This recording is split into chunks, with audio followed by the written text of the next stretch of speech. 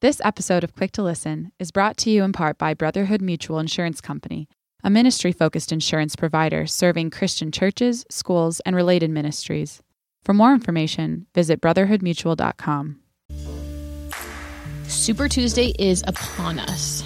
After a primary here and a caucus there, Tuesday is when the greatest number of U.S. states hold primary elections and caucuses. More delegates to the presidential nominating conventions can be won on Super Tuesday than on any other single day. As the Democratic field narrows down, what type of successes have candidates had in reaching out to Christians? Obviously, abortion is an enormous concern for many white evangelicals, but are religious liberty concerns at the same level? And while Black Christians may be far more likely to vote Democrat, they do have had frustrations with their community's ability to speak into the party platform. And we wanted to discuss the efforts that the Democratic field has made to reach religious voters, if the white evangelical vote is something that Democrats could ever reach, and how our two-party system affects all of this. Today is March 2nd, and you are listening to Quick to Listen, where we go beyond hashtags and hot takes, discuss a major cultural event. I'm Morgan Lee, digital media producer here at Christianity Today. And I'm Tim Dalrymple, President and CEO of Christianity Today.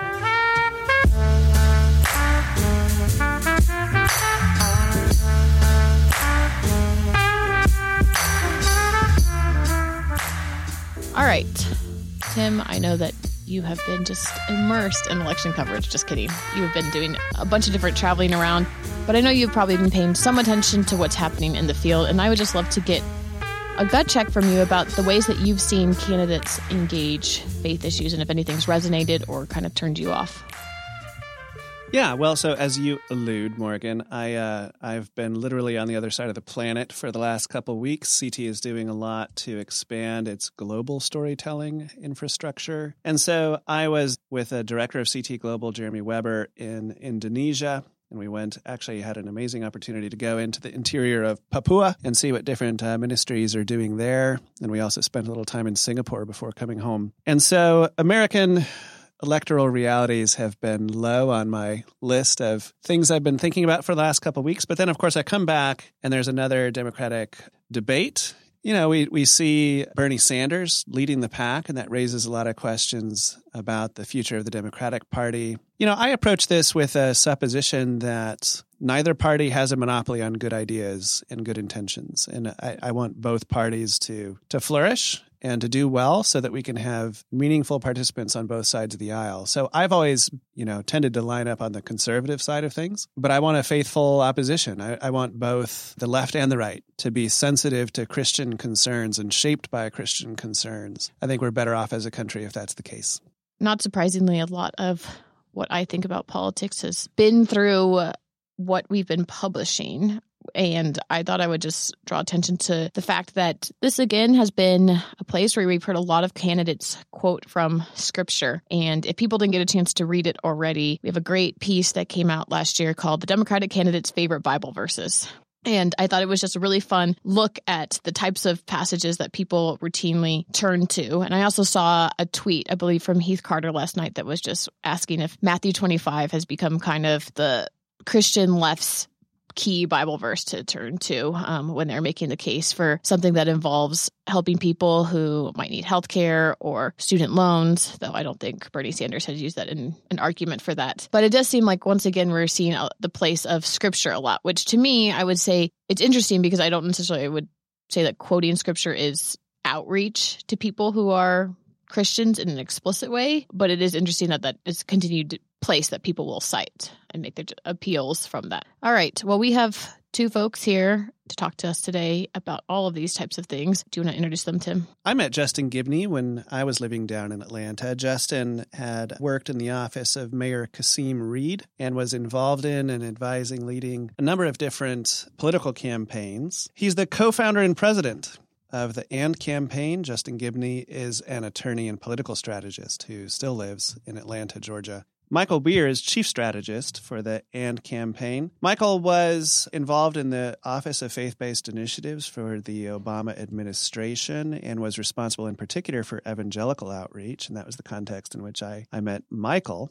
Michael then led religious outreach for the 2012 campaign, the ultimately successful Obama campaign in 2012 for re-election. Michael is the author of Reclaiming Hope, Lessons Learned in the Obama White House about the future of faith in America, and the author also of a study that was just released that Michael will be welcome to tell us about in due course. But welcome, Justin, and welcome, Michael. Hey, thanks for having us. Yeah, great to be with you. Justin, both of you are involved with the AND campaign. And since you're one of the founders, why don't I invite you to tell our listeners about the AND campaign so they have a sense of where your heart is when it comes to political polarization and faith? Yeah, sure. So the AND campaign is really trying to help Christians engage politics more faithfully. It's a response to what we saw as really a false dichotomy in our political landscape, where it seems that we almost split the gospel, right? We have social justice, we have progressives, and progressives are about social justice. And on the other side, we have Republicans or conservatives, and they're about moral order. A lot of Christians felt uncomfortable because folks who were on the right sometimes felt like, well, man, I feel like I'm compromising my compassion or neglecting my compassion. And then folks on the right kind of felt like Christians on the left, felt like they were surrendering many of their convictions just to really be a part of more progressive politics. And when we looked at the gospel, we looked at Jesus' walk, what we saw justice and moral order.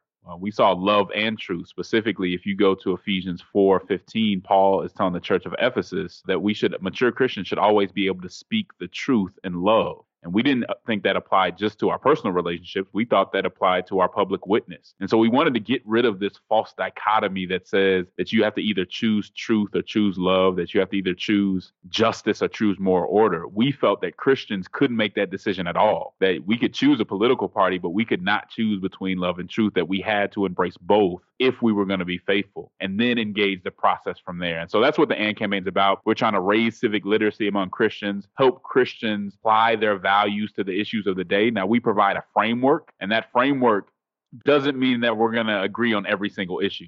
So Christians can still disagree on several issues. We may disagree on the marginal tax rate, but in general, we should be a lot closer on some very important issues if we're using that biblical framework. And that's what the AND campaign is trying to bring. So a lot of education, making sure that we're writing articles, in mainstream media and all that, so that we're representing this point of view that you just don't see too often. It's usually either all the way to the left or all the way to the right. And then giving Christians opportunities to have on-ramps for advocacy, right? To really get in the game. A lot of Christians want to make a change. They just don't know where to start. They don't necessarily want to join a secular organization sometimes because, they think that could, pull them in a direction that they don't want to go. And so we want to provide them with that opportunity.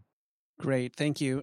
I want to start with a first question. Now, I know neither of you are historians by training, but both of you have been in the space of faith and politics for a long time. You've done a great deal of reading and thinking over these things. So we have a situation today, and this is some of the predicate for this episode, where white evangelicals tend to vote overwhelmingly Republican. African American Christians tend to vote overwhelmingly Democrat. Hispanic Americans and Asian Americans fall somewhere in between. But I would love to get just kind of your nutshell historical perspective on how did we get to a situation where white Christians, in particular white evangelicals, vote one way to such an extent, and then where African American Christians, including African American evangelicals, vote the other way to such an extent. Just kind of how do you see that unfolding to get to the point where we are today?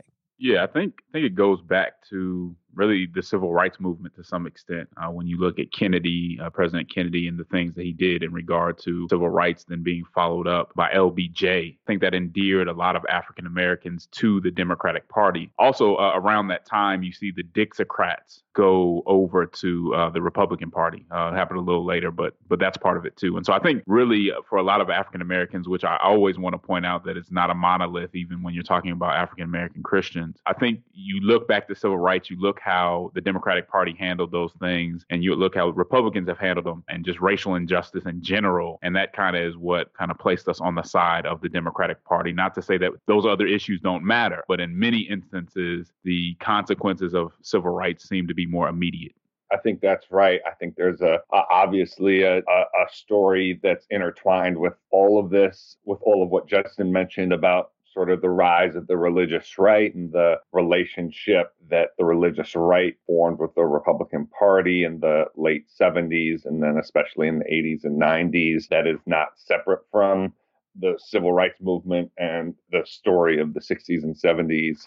And then we have a two-party, really a coalition-based party system. And so once these kinds of fractures happen, it becomes self-reinforcing and the parties make decisions, emphasize who's already part of their party, which then makes it so that the parties are increasingly more attractive to those who are already there and in some ways less able to do outreach. And obviously sometimes that's shaken up. We go through periods of realignment. The basic facts that you laid out, Tim, have been pretty consistent over the last 30, 40 years. So you guys would say that within the last 30 or 40 years, there's not really been a time then where Democrats have had an opportunity, at least on a federal level, to win the white evangelical vote, and that Republicans have not had the opportunity, or I don't know, maybe you could say interest too, in trying to reach the Black Christian vote? I don't know if it's a matter of opportunity. Just think based on who their bases were,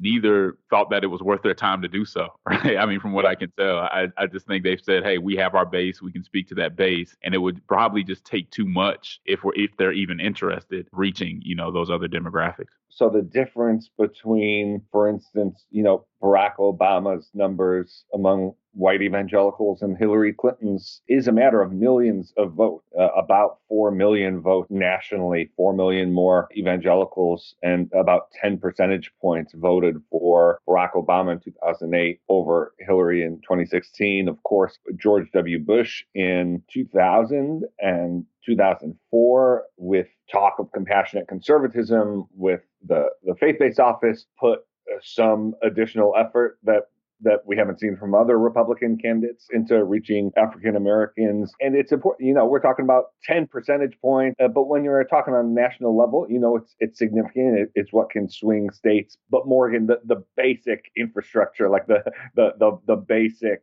contours have been about the same for the last 30, 40 years. In other words, like Democrats are not, when they are going after white evangelical votes, they're not doing so with the idea that they could win the white evangelical vote, but make the margins tighter, and the same when Republicans are reaching out to African Americans. I found some information on the vote in Alabama a few years back where Roy Moore was on one side and then Doug Jones was on the other.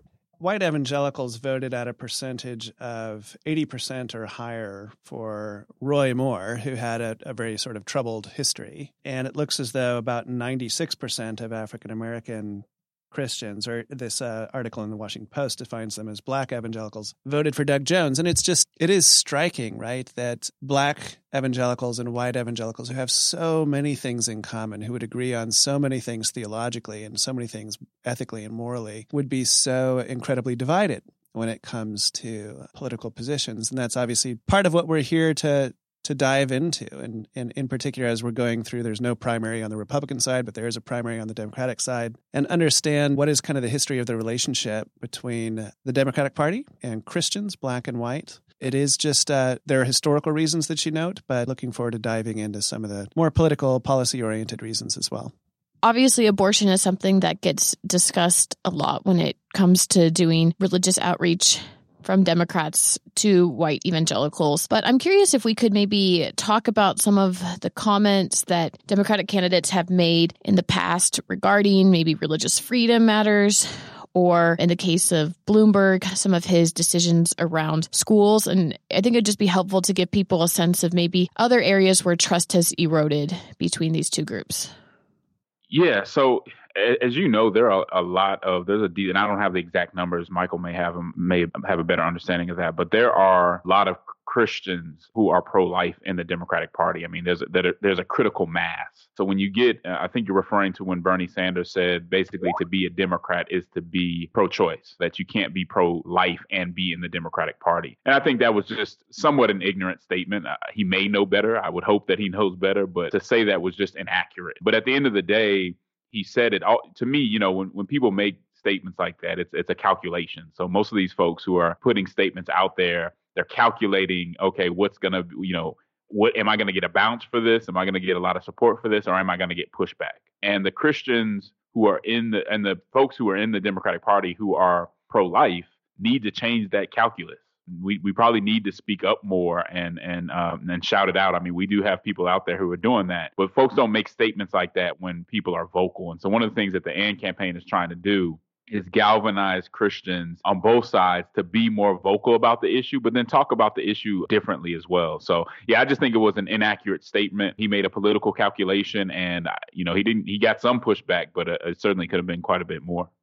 There's a lot that we could talk about here. In addition to some of the issues, the specific issues you mentioned, there's been this Pew Research Center question about, do you view the Democratic Party as friendly to religion? And that is a poll that particularly in the 21st century, Democrats have not done very well on. And so in addition to sort of policy questions, there is a tonal, just a makeup and presentational and a cultural aspect to this as well, in addition to the very, very real substantive issues. And then, I do want to say, going back to the previous question, which is, when we talk about Democrats having a hard time reaching white evangelicals, that's also because white evangelicals have a very particular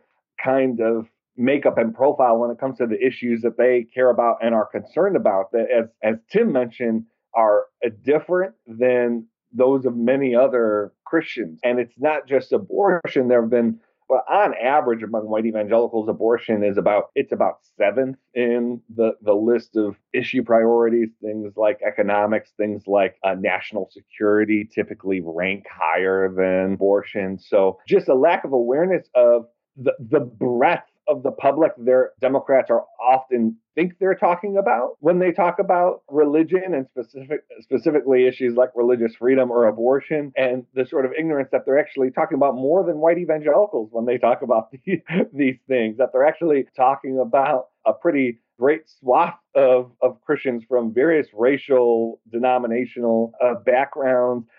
I'm not sure Democrats understood that there are churches across the country who are using public schools for their church services on Sunday, and the kind of message that such a political move would send, cultural instincts that lead to the kind of disconnect between the Democratic Party and many white evangelical voters. Michael, I would love to hear from you about your experience in the first term of the Obama administration and then in the campaign for his second term. As you did evangelical outreach on behalf of the Obama administration and campaign, what were some of the most significant obstacles that you encountered in building, in particular, support amongst white evangelicals? They're two very different jobs. So obviously, when I was on the campaign, it's very clear campaigns have one mission, and it's to get elected. And so my job was to make the best case I could for the president and get votes, earn support. In the White House, it was very different. And a lot of my work with not just evangelicals, but as you said, I worked with various religious communities in the country. But when it comes to evangelicals, we actually made an intentional effort, seeing how faith outreach had been done in previous White Houses.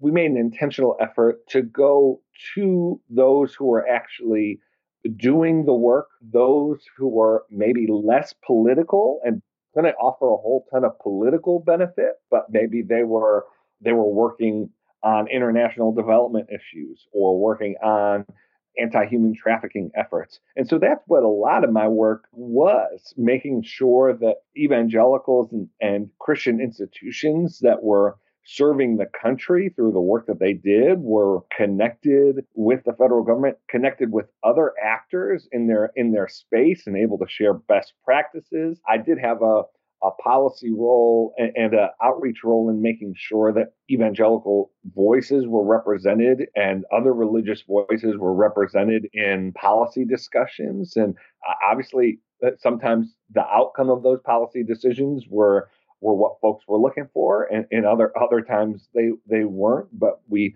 tried to make sure that folks had a seat at the table and an ability to make their case. So all that to say, when it came to the work I was doing in the White House, the biggest hurdle was just sometimes, especially if we were working with very conservative organizations, they would have donors that would be nervous about, why are you working with a Democratic administration, that kind of thing. That could usually be overcome. It was more about making sure that our partnerships were actually focused on getting good work done. And when that happened, we were able to do a lot. We were able to work with Focus on the Family, on fatherhood programs. We were able to work with, and on adoption, I should say. We were able to work with Myriad, IJM, A21 on human trafficking. We were able to form partnerships. We just tried to take politics, and especially electoral politics, sort of off the table. So that was a good summary of kind of how you would make the case, how you kind of built rapport with evangelical organizations and audiences over the course of the administration and the campaign. But I would love to know some about the obstacles. And so as you were trying to build popular support for President Obama, first candidate Obama, amongst, let's say, white evangelicals in particular, some of the objections that we would all assume you would hear would be around matters of abortion or kind of a certain vision of sexuality and family. So I guess part of what I'm asking is, what were some of the main objections that you had to deal with that may go beyond just abortion and same-sex marriage into deeper issues or other policy issues that we can kind of get those on the table for this discussion? There's a real difference between the White House and the campaign role. A few things that came up in both would certainly be, the issue of the contraception mandate was a huge policy issue. I write about it significantly in my book, and that was something that really colored faith outreach from 2010 on. The administration made a number of steps early on that received very little pushback, not just sort of the anti-bullying initiative, but also public Christian pushback, getting rid of the don't ask, don't tell, even having the DOJ argue against the Defensive Marriage Act. You did not see major sort of public pushback from Christian institutions, which sort of, as I argue in my book, gave the impression, I think, to some in the Democratic Party that they could go further quicker than they thought they could on issues involving same-sex marriage and the LGBT community. So it was actually surprising to me, being in the White House at the time, to not have much I could point to in terms of a good faith, vibrant criticism that was engaging. And I've talked to a number of advocates around this question and trying to figure out sort of where folks were. Establishment, Christian institutions that were not specifically focused on those issues, there just wasn't a whole lot of input. But certainly, LGBT and religious freedom issues played a role. Michelle Margolis, who's a professor at UPenn, has a book, From Politics to the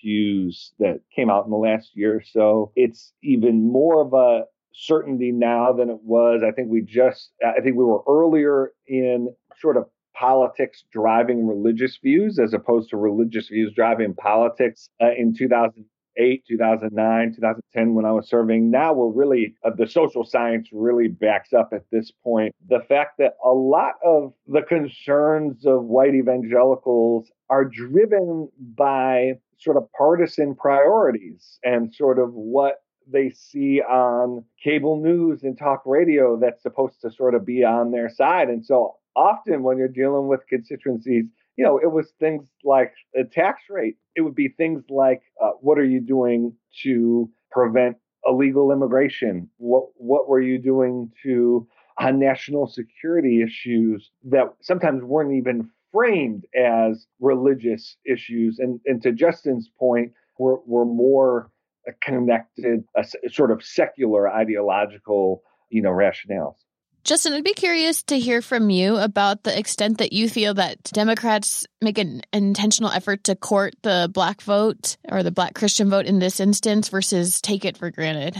they make an effort to court the black vote. I mean, if you watch the debates, it's clear that at least rhetorically they've gotten the message that that's something that they need to talk about and kind of have a deeper understanding of the issues that are going on in the black community. So there's a value to that. As far as black Christians, I do somewhat, whereas the Republican Party doesn't seem to make any effort at all, I do think that the Democrat Party takes the African American, the black Christian vote somewhat for granted, just in that you don't see a whole lot. I mean, they do attend churches, so I think they know where the vote's at. But when you look at policy, so I like to talk about policy. I mean, you have rhetoric, you have all these other things, but at the end of the day, what does the policy look like? And when I look at a policy like the Equality Act, which, almost every Democrat in the House voted for and every candidate running for president is supporting, I look at that and say, how serious are you taking this constituency? How much do you think you can get away with before, people step up and say, this isn't right? We have a policy here that has no consideration for the church whatsoever.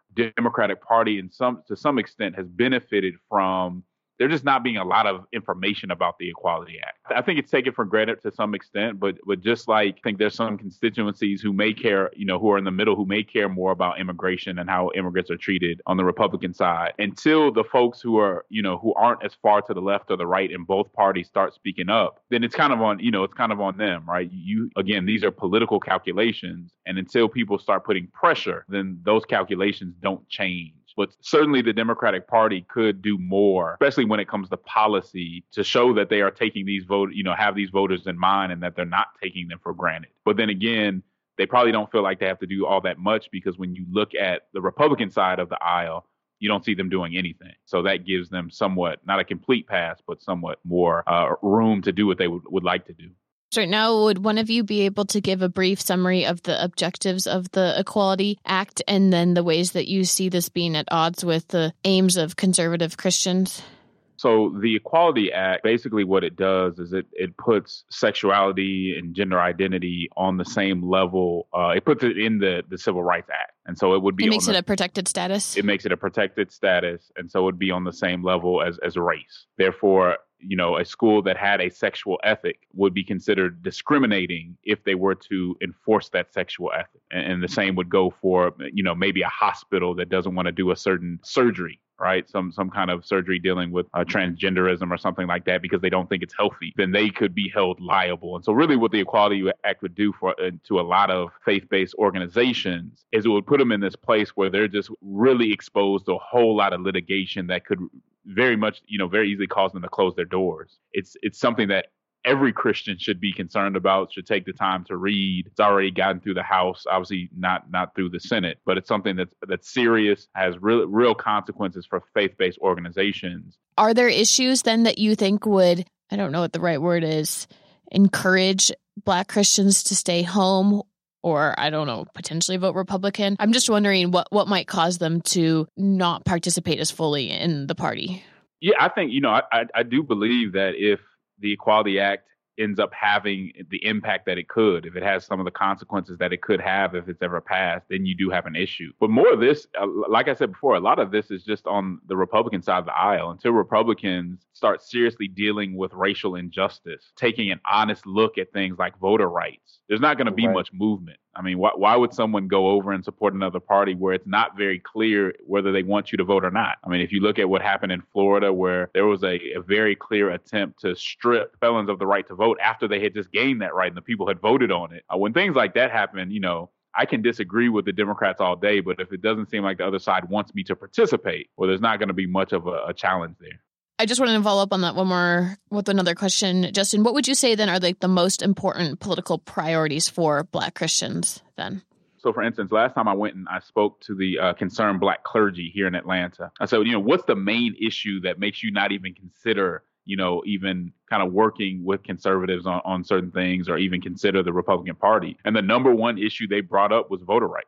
To say, again, like I said before, if somebody doesn't want you to participate in the process, then why would you consider kind of handing over your political capital? That's the number one issue they talk about. But I think just like everyone else, healthcare is a big deal. Folks want jobs. Those are kind of the focuses of the Black community in general. And that's not to say that they don't care about religious liberty, that they don't care about the right to life and things of that matter. But some of these other issues seem more immediate, right? Rather being able to say what other people can and can't do, Sometimes you're just like, hey, I want to make sure that my community can actually participate, actually has the resources that it needs, sometimes as a means of survival. And so those are sometimes more immediate or pressing issues in my community.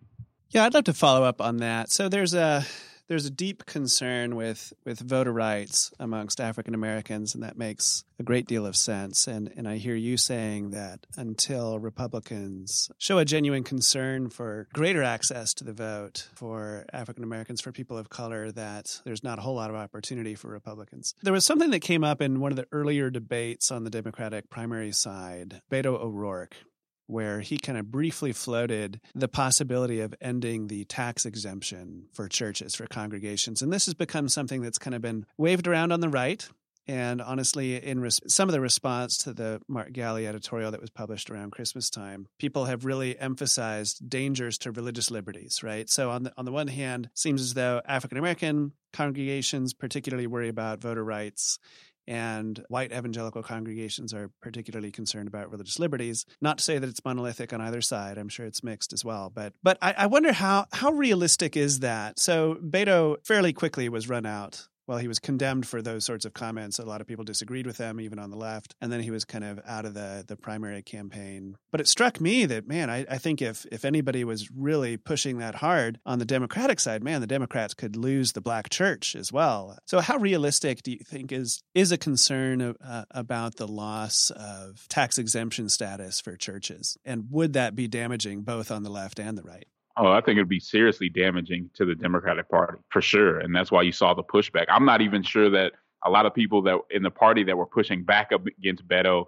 disagreed with his rationale. They were just a little more savvy than to say something that they know would have probably devastating impacts. So, Michael, you just wrote something for us on church tax exemption. And so I'd love to invite you to comment on that as well. Number one, how realistic is it, you think, that tax exemption could actually come under threat? And maybe number two, what might the consequences be if that became a serious policy position of the Democratic Party? First, it's not the tip of the spear, Tim. In other words, churches losing their tax exempt status, there's a significant sort of case law around this. It invokes constitutional questions that most folks think err on the side of churches maintaining their tax exempt status, especially if the revoking their tax exempt status is retribution for policy view that they have. So it's really not a reasonable concern to have that churches will lose their tax exempt status. Today's episode of Quick to Listen is brought to you in part by Baylor University's Truett Seminary, where kingdom-minded women and men are equipped to follow their callings. I spoke with Matt Hahmeyer about how Truett Seminary seeks to support its students, even when they're off campus. Seminaries are equipped and well-equipped to train ministers. I mean, that's what we do well. There's just no reason in our world today that should stop at graduation. Most of what I do, I would say, boils down to supporting, equipping, encouraging pastors and their churches, whether that is churches in transition, pastors in transition. Again, what we're doing right now is leadership huddles for students serving in ministry, for ministers in their first 5 years post-seminary. And then we'll plan events that help our pastors face some of the big challenges of the day that ministry presents. By learning to think theologically, developing ministry skills, cultivating a community of support, and engaging in spiritual formation, Truett students are uniquely prepared to make an impact in the church and the world. Learn more at baylor.edu/Truett. So I wanted to talk about the front runner right now, Bernie Sanders, and specifically a particular incident that happened a couple years ago. And I thought I would just briefly summarize what happened here. So Senator Sanders was basically questioning one of Donald Trump's appointees about his Christian convictions. He was looking at this idea that salvation only comes through Christ. And so I'm just going to read something that Sanders said here. He said, "I don't know how many Muslims there are in America. I really don't know. Probably a couple million. Are you suggesting that all of these people stand condemned? What about Jews? Do they stand condemned too? I understand that Christianity is the majority religion, but there are other people of different religions in this country and around the world. in your judgment, do you think that people who are not Christians are going to be condemned? So he said this again when one of Donald Trump's nominees was just being questioned. I would be curious from hearing from you guys what you felt about that particular incident when that happened and what kind of understanding it seems that Sanders has about faith. He is a secular Jew, just for anyone who does not know that. One of the folks who sort of sounded alarms on this when it happened, there are two conversations. One, there's an internal sort of church conversation. So Russ Vought, who was the appointee, he wrote this post. He's someone who clearly had aspirations and currently is serving in the role for public service. He wrote this post for the conservative website, The Resurgent. He wrote, Muslims do not simply have a deficient theology. They do not know God because they have rejected Jesus Christ, his son, and they stand condemned. The post was basically about that and quite a bit about his thoughts on that. I think there's an internal conversation to be had that, hey, if you're going to be sitting in front of a Senate committee, maybe writing a post that folks you're going to be representing as a public servant stand condemned, like you're going to have to explain that to people who don't understand Christian language. And if you're looking to enter into public service, that's important. Then there's a conversation I'd have with someone like Bernie, and it's a conversation that I did have with folks associated, which is that this was one of the clearest examples of a religious test specifically outlawed in the Constitution that we've seen. Bernie did not ask this nominee if he thought that Muslims should be discriminated against in federal programs. He did not ask a policy question. He grilled this Trump administration appointee on his theology, which should just be off limit. The other piece of this, which we've talked about quite a bit in this interview, is you get the sense that Democrats feel like it's okay, politically okay, to sort of get a few headlines, be able to have the Freedom from Religion Foundation, send out a press release and get some kudos with the base for grilling a Trump nominee on these beliefs, because they think that only Republican, white, conservative evangelicals believe in the exclusive claim of Christ. And it's the kind of thing that Democrats need to understand, that other Christians in the Democratic Party see this, know exactly what's going on, understand that they're implicated in these kinds of critiques as well. So we have a piece in our March 2020 issue that I just want to flag and highlight for people that they might find interesting. It's called Democratic Christians Weigh Their Primary Concerns. Presidential contenders are wooing religious voters. How do the faithful make sure God isn't a political prop? I think people would enjoy reading that piece if you're enjoying listening to this podcast. With that in mind, I'm just curious, which current candidates would you guys say have made the greatest effort to connect with religious voters, and what are the type of religious voters that they have reached out to? It's not saying much using this standard, but there is much more happening in this Democratic primary when it comes to religious voters than in 2016. And that is happening both rhetorically, institutionally, and on a policy basis. Rhetorically, we're just hearing a lot more about faith in this primary than we've heard in a while, not just in 2016. Now, I've observed that a lot of the faith rhetoric is not necessarily about the value that faith brings to the public square, about the importance of religious institutions, like it has been in previous cycles. But a lot of the faith rhetoric in the Democratic primary this time around is personal, is citing of scripture to support certain policy views and initiatives. I think that the clear sort of leader in terms of the quantity and how much he's talking about faith is Pete Buttigieg, who has just been talking about faith.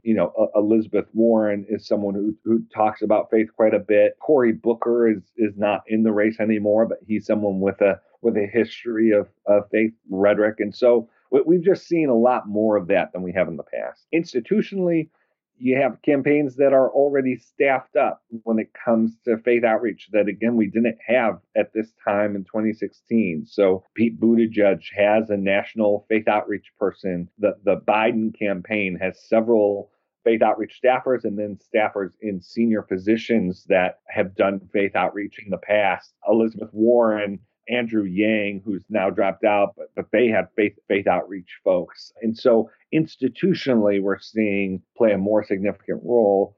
Michael, what about Michael Bloomberg? Yeah, sure. Obviously his campaign, it's a recent entry, but has entered with such force, is suddenly everywhere. So as somebody who watches this more closely than I do, what have you seen coming out of the Bloomberg campaign? He has a lot of money to spend. He's already spent about 400, 500 million of it from reports I've seen. He has something for everyone in terms of at least what his infrastructure is able to offer. So he has that I'm aware of, 2 faith outreach staffers, one of whom is Adam Phillips, who is someone who spent quite a significant deal of his time doing evangelical outreach, including a stint with the One campaign. Bloomberg's been meeting with clergy, including a clergy meeting with a pretty diverse group of Black clergy to discuss his stop and frisk policies and to ask for support in his campaign. Bloomberg has been, again, he's a late entry. He's only been in the race for about 10, 12 weeks, but he's staffed up as well and is, doing the kinds of church visits that other candidates are doing as well. Yeah. And I would just from on the ground, I was recently at a community event, and a lot of the guys that I usually do work for me on my campaigns, whether it's doing field stuff, going to churches on Sundays and, doing the flyers and all that stuff. Almost all of them were working for Bloomberg. It was really surprising to me. Whoa. So we're talking about guys who are sometimes rivals, right? But he's paying so much more. They thought it was the way to go for them. And so, yeah, he's definitely making some moves on the ground, touching some grassroots people, and getting them on the team. Yeah, that's really interesting. Now, let me ask a final question here, and this will be an invitation in some ways to summarize some of the things that you've said, but let's try to do it in kind of a bullet point manner. If you were advising the Democratic candidate, how would you encourage him or her to build inroads with white Christians? And then if you were advising the GOP candidate, how would you encourage him to build inroads with the African American church, as well as other minority communities that may be skeptical? For a Democratic president, I would probably say you're going to have to get control of the party and moderate on things like abortion, be more responsible and be more sensible when it comes to religious liberty. Have a conversation about it. Understand what pluralism really is. I said it before, but sometimes on the left, it seems like pluralism is just like different flavors of progressivism, but that's not really what it should be. And so, yeah, that might be my advice on that end to a Republican president. I would say build relationships. There's nothing better than actually showing that you care, building relationships, and having conversations to find out what the people in a certain community really want and really need. I think sometimes we kind of get away with photo ops and all that stuff, but there's nothing bigger than building a relationship and being present. That's a good place to start. And Michael, before you give your answer, let me tee it up for you that I'd love for you to tell us a little bit about your recent study that just came out, and then kind of use that as a springboard to offer your advice to candidates on the left and the right. This report is actually really relevant to the question. So just last week, in partnership with the Trinity Forum and with the support of the Democracy Fund, my co-author, Amy Black, who's renowned and much loved professor at Wheaton College, and we co-authored a report with the title Christianity, Pluralism, and Public Life in the United States, Insights from Christian Leaders. It's a report that is based on in-depth interviews with more than 50 Christian leaders around the country, including you, Tim, and many others. The rest of them were leaders. Right. Yeah.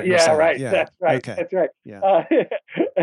Encourage people to read the full report at ttf.org/reports. One of the main ways it's relevant here, and I think it's relevant to both your questions. The report lays out a case for the positive role and the positive contributions that Christianity has to offer in a pluralistic America, both America's pluralistic present and its pluralistic future. That's something that we could use more of in our politics now. Candidates and elected leaders who are willing and able to invite people into their vision and to say that you can be who you are. You can thrive and flourish, in an America that where I'm serving as president or where I'm an elected leader. And these are the areas where I think, we could work together. This is where I need you. This is where you could serve. I think that invitation, that call in, that idea that you have a place in the American family and that you're a treasured part of America is something that I think folks on both sides of the aisle feel like the other political party doesn't have. It's not just, we're not just in a political moment where you think the other party has some policy disagreements with you. You think that the other party wants you dead. So, sometimes literally, that the other party doesn't want you to be a part of America, to have a role in this country. If there's a community that you can't go into with your basic message for the country, that's a good sign that you probably aren't worthy of the elected office you're seeking. And so whoever the Democratic nominee is, they better be able to give a positive message and sincerely ask for the votes of white evangelicals. We have a track record with President Trump, but any Republican ought to be able to give a sincere message to Black Christians as well. Well, thank you, everyone, for this discussion that we've had. If people have feedback, they can send us an email. We're at podcast@christianitytoday.com. People are also welcome to tweet at us. We're at CT Podcast. We also did an episode 135, called Why Latino Evangelicals Vote Beyond Immigration. I know we really didn't talk about Latinos that much on this episode, and that episode really did a great job of nuancing that whole conversation about what some of their political priorities are. So if you have questions about that, I think you guys would enjoy that episode as well. Now is the time of the show that we call Precious Moments. We ask everyone to share something that has brought them joy recently. Justin, do you want to go first? Sure. I think something that brought me joy is I was at Point University in West Point, Georgia, last week, and just kind of given the framework of the AND campaign. It's a school that's grown to be a lot more diverse, and sometimes with that diversity comes some conflicts when it comes to ideological differences and race differences and all that. And just to see the kids, from different demographics come up and say that they saw things differently after hearing the AND campaign's framework was just really rewarding, because that's what we're in it for. And especially when it comes to young people who are really trying to deal with these issues in a faithful way, to see them be helped through that conversation was huge for me. Where can people find you? You can find me on Twitter, and you can find me on Instagram at Justin E. Giboney, and anything that has anything to do with the AND campaign, I'll be around. All right. Michael?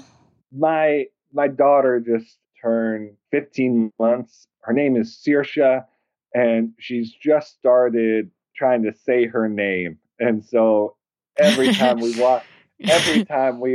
pass picture in our house that she's in, she'll point at it and say Saoirse. And I know that's not too substantive, but that's what's bringing me joy these days. It's just a lot of fun having her in the house, and she gives us a lot of joy.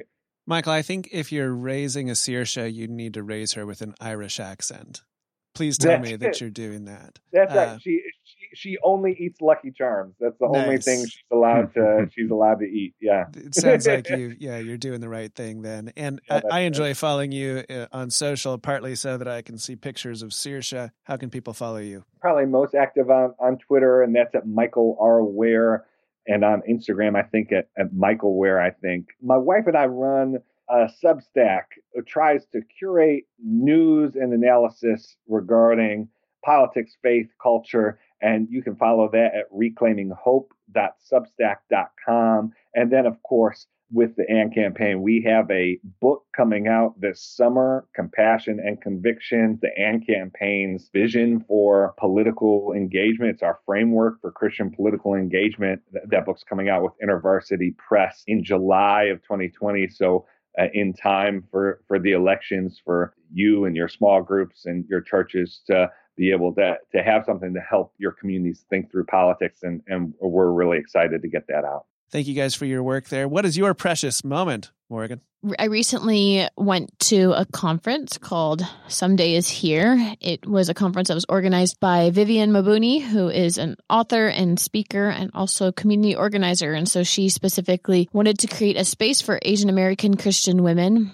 And she hosted the inaugural conference a couple weeks ago. And it was just a really refreshing and wonderful time. There were a number of people who have written or contributed to Christianity Today over the years that I got to connect with and spend time with and catch up with. And also, I think this space was just a really important one for people to get to convene and to feel like, the conference was held in Southern California, where there are a number of Asian Americans, but there were multiple people who came in from out of state, including different speakers that we had. And I know that a lot of people just felt that it was very refreshing. It was also really nice to hear people just care about Christianity Today and be genuinely encouraged that we were there. So I was happy that I got to attend that and see everyone. Go ahead, Tim.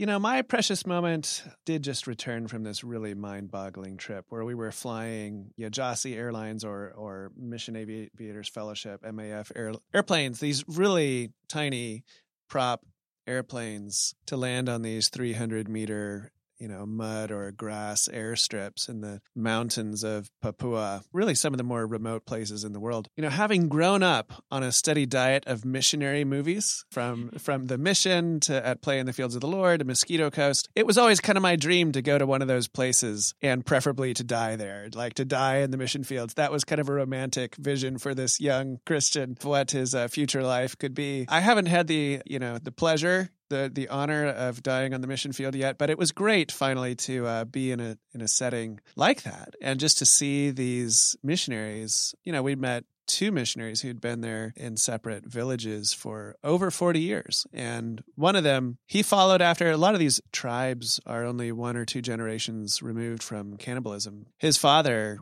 was murdered and eaten when he approached the Yali tribe. This is actually covered in a book called Lords of the Earth by Don Richardson, I believe is the author. After his father was murdered, consumed, then he went in order to finish the work. And he's been there for over 40 years working still today amongst the villagers, doing translation work and missions work with different language groups there. So it was really amazing to be there and just see how God is working in some of the most far-flung places on the planet. Thanks for sharing that, Tim. People can follow me on Twitter. I'm at MEPAYNL. I am at Tim Dalrymple _ on Twitter. All right. Thank you, everyone, for listening to another episode of Quick to Listen. This podcast is produced by myself and Matt Lindor. Bunmi Ashola does the transcripts. You can find this podcast on Apple Podcasts, which is where we ask that you rate and review the show. It's also available wherever you get your podcasts, so feel free to listen to it wherever is most convenient. If you want to support our ministry, you can go to morect.com/podcast, and that's a great way to also just let us know that you are appreciative of Quick to Listen as well. We will see you all next week. Bye.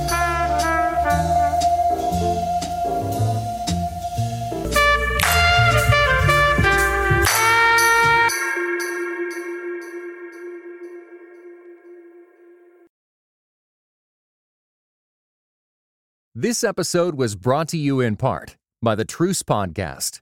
The new season examines the connection between some evangelicals and the Republican Party with the help of world-class historians.